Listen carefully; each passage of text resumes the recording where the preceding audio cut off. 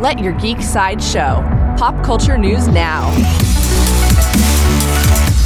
Hi, this is Andrew, and here are your pop culture headlines. New from the CW.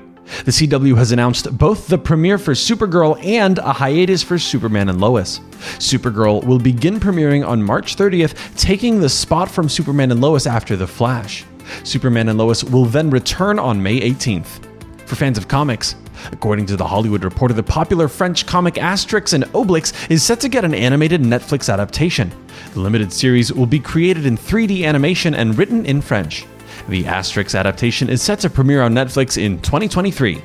For fans of Aliens, a new game in the world of Aliens is in development.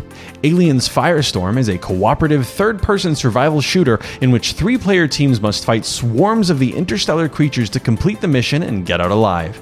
Aliens Fireteam is set to be released this summer. New from Netflix, Netflix has officially announced that production has begun on the 4th season of Cobra Kai. The 4th season will pick up where the last one left off. The first 3 seasons of Cobra Kai are available on Netflix now. This has been your Pop Culture Headlines, presented by Sideshow, where pop culture is our culture.